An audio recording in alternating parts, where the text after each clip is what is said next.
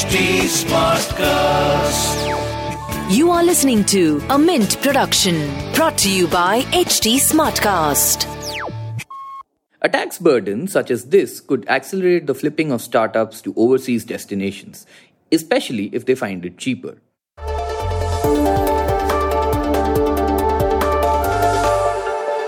The internet gave us short attention spans. We preferred to like and share content instead of reading and sometimes even watching it.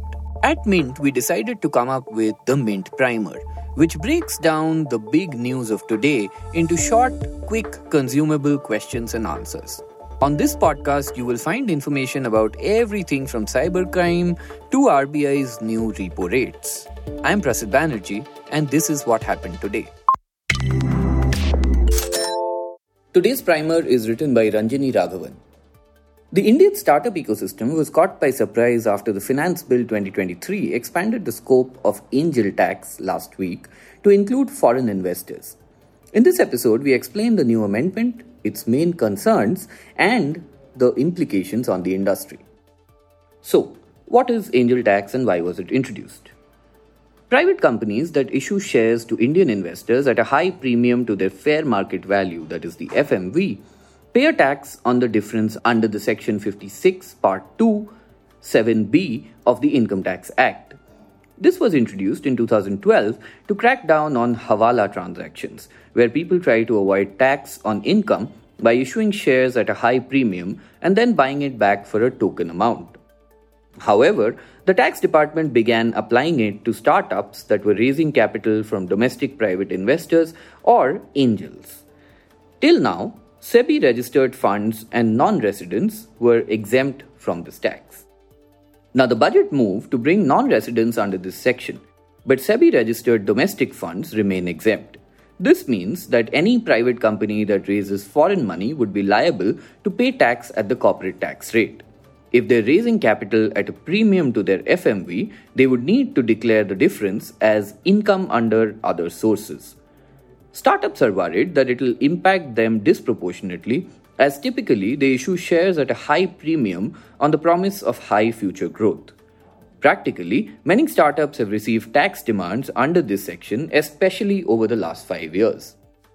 And as an impact of this change, companies that require foreign capital, this section will tax those foreign direct investments. The tech meltdown has already tempered access to foreign money. Startups have suffered after foreign funding dropped in 2022, and a new tax could worsen the blow. Investors might turn wary of startups that may have received angel tax demand, as money could go to settle the tax bill. Which brings us to the centre's reasoning behind the tax. The government said that this section is aimed at hawala transactions and not startups. The move would end preferential treatment to foreign investors, as Indian residents are already subject to this tax, a top government official said last week. Startups registered with the DPIIT would be exempt. However, this accounts for just 84,000 startups, leaving most of the rest liable to the tax. From a government perspective, it needs to rein in fiscal deficit from 6.4% currently to 4.5% by 2025-26 and needs to expand its source of revenue. And there are some other concerns as well. A tax burden such as this could accelerate the flipping of startups to overseas destinations, especially if they find it cheaper. Startups that claim exemption under the law would also not be able to engage in certain legitimate business activities for 7 years after they cease to be startups, which would be a struggle for many of them. Some of these include setting up subsidiaries, loan advances or salary advances, and stock mergers and acquisitions. On a day-to-day level, companies expect increased compliance burden and additional tax demands from 1st April 2024.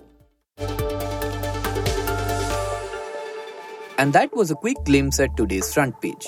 We'll see you again tomorrow. This was a Mint production brought to you by HT Smartcast. HT Smartcast.